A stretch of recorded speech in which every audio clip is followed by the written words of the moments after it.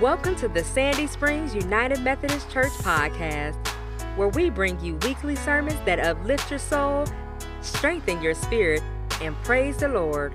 Whatever your reason for listening, we're grateful for you spending your time with us. May God open your heart to love and your ears to hear.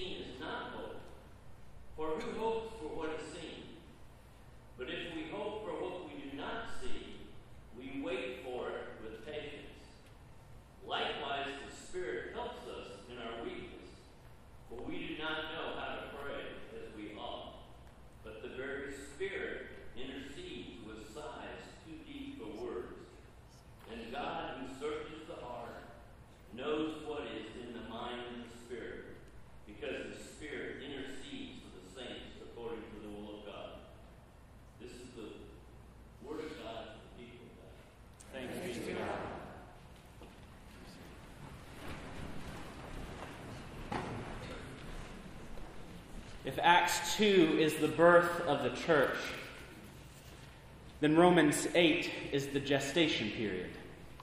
It's when we're pregnant with waiting. And it offers us a broader picture than just the church that we celebrate.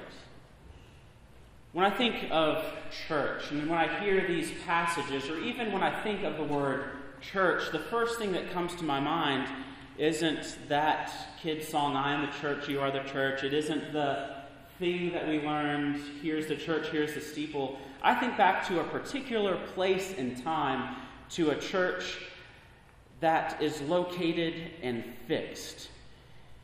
And that's not a bad thing, but it's not the completion of what the church is. Think for a moment about all the churches that are meeting right now, that are worshiping, that are praying, that are singing, that are listening to the Word of God. And think about all the churches that haven't yet entered into our time zone, that will meet later in the day as the sun continues to go west. Or think about all the churches in the world that have already met and are maybe even halfway through their sleep. Or maybe you're thinking of a church that might have gotten more than a couple minutes of fame yesterday if you woke up early enough. St. George's Chapel, where a wedding was scheduled and church broke out, according to those who heard Bishop Michael Curry's sermon at the wedding of Harry and Meghan. It was a sermon about love, but all of my theological nerd friends say that it was a sermon about hope. I think it's a sermon about everything in between. Bishop Curry said these words, "Love is not selfish and self-centered. Love can be sacrificial, and in so doing becomes redemptive. And that way of unselfish, sacrificial, redemptive love changes lives. And it can change this world. And if you don't believe me, just stop and think or imagine. Vision and dream, think and imagine a world where love is the way. Imagine our homes and families when love is the way. Imagine neighborhoods and communities where love is the way. Imagine governments and nations where love is the way. Imagine business and commerce when love is the way. Imagine this tired old world when love is the way. When love is the way, there is no child that will go to bed hungry in this world ever again. When love is the way, we will let justice roll down like a mighty stream and righteousness like an ever-flowing brook. When love is the way, poverty will be history. When love is the way, the earth will be a sanctuary.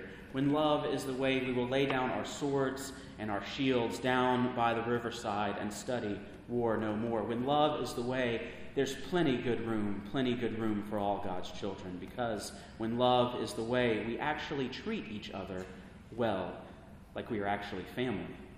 When love is the way, we know that God is the source of us all, and we are brothers and sisters and children of God. My brothers and sisters, that's a new heaven and a new earth and a new world and a new human family. But like so many really, really good wedding homilies and wedding sermons, after the party is over, after the guests have left, and after the reality of life sets in, what do two people who find themselves newly married do when they're starting to share life together and realize that this other person really drives me crazy? What happens when the hope and love of a wedding are met with the reality that maybe I'm not cut out for this?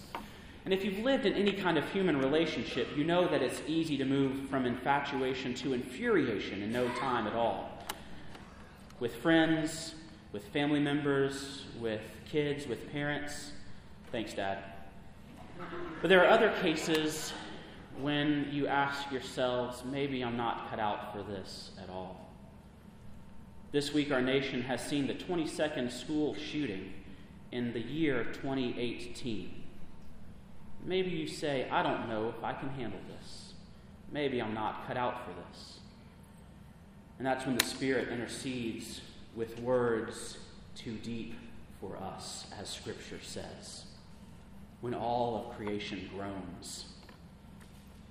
In this holistic view of the world, when we lay aside our individual preferences or conflicts, when we don't know what to say in the midst of tragedy or chaos, the Spirit intercedes with groans too deep for words. And we find that that hope is hinged upon that word that we don't talk about in the church a lot, lament.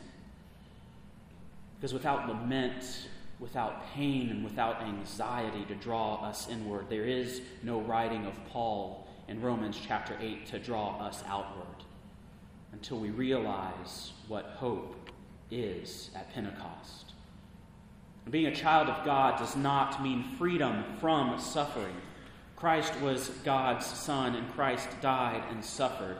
But being a child of God means that we do not suffer alone, and it means that we do not suffer needlessly, but we hope for something deeper.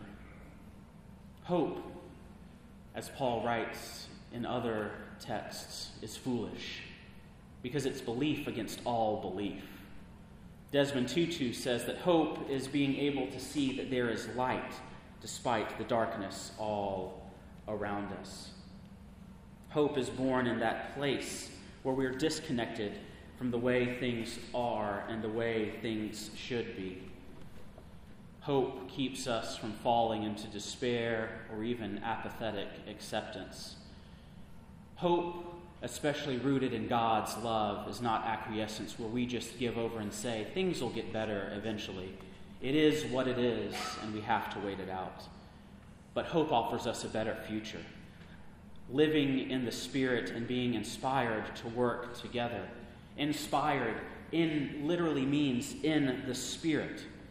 And we have seen those first fruits of Jesus Christ being born in the church, his love, his forgiveness, his welcome, and offering us grace in the glimpse of a kingdom that is to come.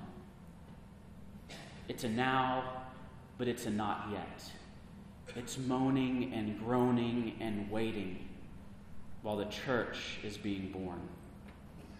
What does it mean to groan in the Spirit, as Paul says in Romans chapter 8? Luke Powery, the chaplain at Duke Chapel, says what it means to groan. Creation groans in ecological crisis. Our nation groans in racial and socioeconomic justice.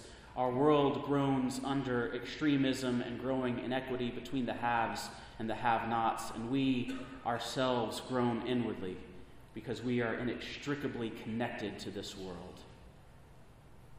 The groaning of the world and its suffering stalks us like the paparazzi, waiting to catch us at our weakest moments, when we cannot move into the glory that God has for us. And we wait with the groan. But that groaning leads us to hope. Our tears create the pillow for the gospel of hope. even when we don't know how to pray. We can know how to act when the Spirit intercedes with groans too deep for words. So what do we do with that hope in this world? What do we do with that hope as a church, as a congregation, as people of faith, when we step beyond ourselves and realize that we are part of something bigger? I think it comes down to how you answer this question. I'm going to ask it very tongue-in-cheek, but I'm going to ask it with all honesty and sincerity on Pentecost Sunday when we celebrate the church. Because it's a question that has come up in large parts of our society. And it's this: under what circumstance would you leave the church? What would be the final straw that made you say, you know what, I have no hope here. I have no future here. I have no place here. Could it be a bad sermon by the minister? Could it be the way in which you were no longer welcomed? Could it be because you took your marching orders from someone outside of a congregation who said they're really just a bunch of phonies and fakes? Could it be from others who say that the denomination and mainline Protestantism is dying in America and it's failing to live into its calling? Would it be that a church is too liberal or a church is too conservative? What would it take for you to leave the church? If the answer is death, then welcome to church. Because we are bound together. There are days that I'm not sure you've thought about it, but maybe you have. And yet something brings you back to this place. Some kind of hope, some kind of dream, some kind of vision. Maybe that's the gift of Pentecost to us as the church, is that we can move along and move forward even though we're different or facing crisis. Maybe that's the miracle. Maybe the church is more than a building or a steeple. Maybe it is the hope that we share through Jesus Christ, that we are really capable of understanding, of hearing, of listening to one another. And this is, I think, is the biggest misconception of Pentecost, because many people read the second chapter of Acts and think that the miracle is that everyone is able to speak in different languages. No, my friends, the real miracle of Pentecost is that for the first time, God's people were able to hear the good news of God in their own languages. They were able to listen to others who were different from them, and they were able to understand that God was with them. You can teach anyone to speak a language. You can train them to say the words and the consonants and the vowels and the symbols, but it's much harder to understand what someone is really saying when they're speaking a different language. Now, I don't know much Spanish, but I know one phrase, and I've come to know this phrase very well over the last year or so. And you've heard me a couple times talk about my newest sports obsession, and it's at risk of pushing youth basketball to the side, those of you who see me obnoxiously in my Duke regalia.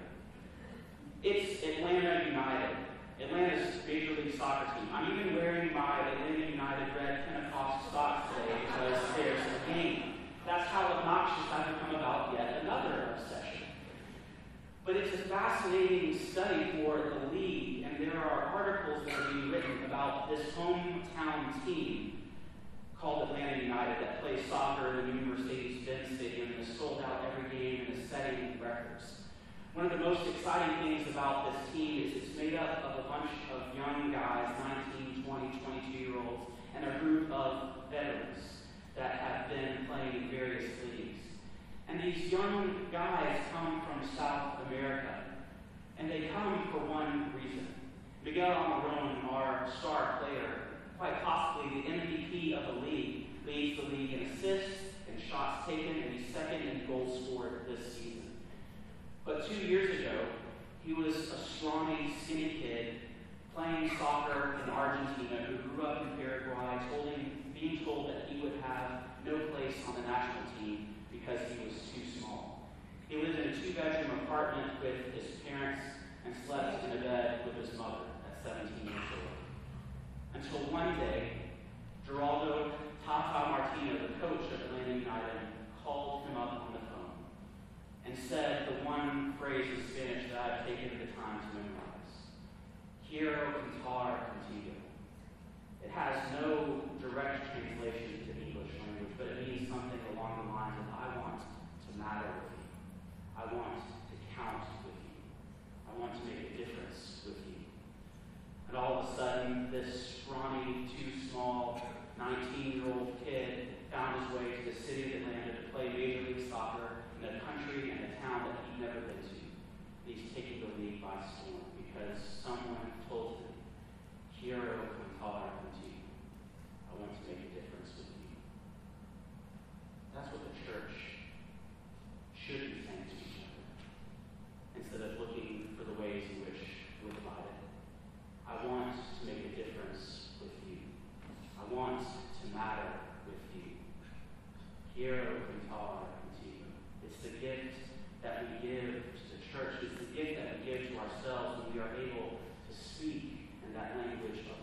to and with one another. Quiero cantar contigo.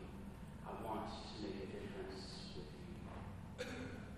So as the church, that's our marching order. Not to just go out and make disciples, not just to share the good news, not just to love and serve God, but to make a difference and to want to make a difference with each other. Quiero cantar contigo. Thank you for listening to the Sandy Springs United Methodist Church podcast. We hope that you have found our podcast helpful and hope to be in ministry not only to you, but with you. For more information about Sandy Springs United Methodist Church, please visit www.ssumc.org. Until next time, may God bless you.